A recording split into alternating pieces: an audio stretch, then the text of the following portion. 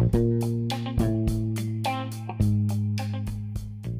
y'all doing today? I know it's been a while, but this is another episode of That Works, starring me, your host, Bobbles, aka Desmond Works.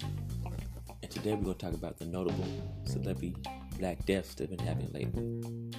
Like I last reported about DMX a couple weeks ago. He's in the ICU because he had a drug overdose. Quote unquote, apparently, drug overdose, but he passed away a couple days later, like a week later.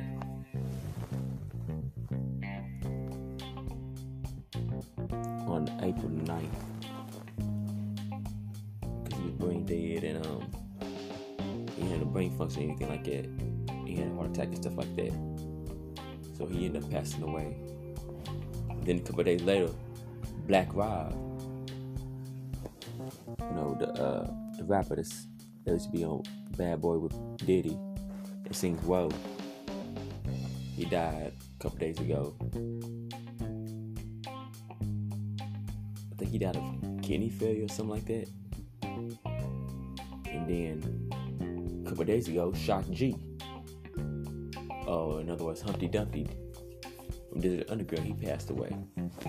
He was found dead in his hotel room at the age of 57.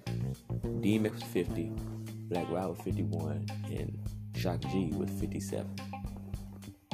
All still has some life to live, but I don't know what happened with Shock G. Black Rob, like I said, the DMX, I already told you, but we just gotta learn how to take care of ourselves and not get into temptation of this world and talk to the Most High, aka God, and keep your high vibrations and stay positive. Because all our legends are dying, so we should give them their roses now while they're still alive.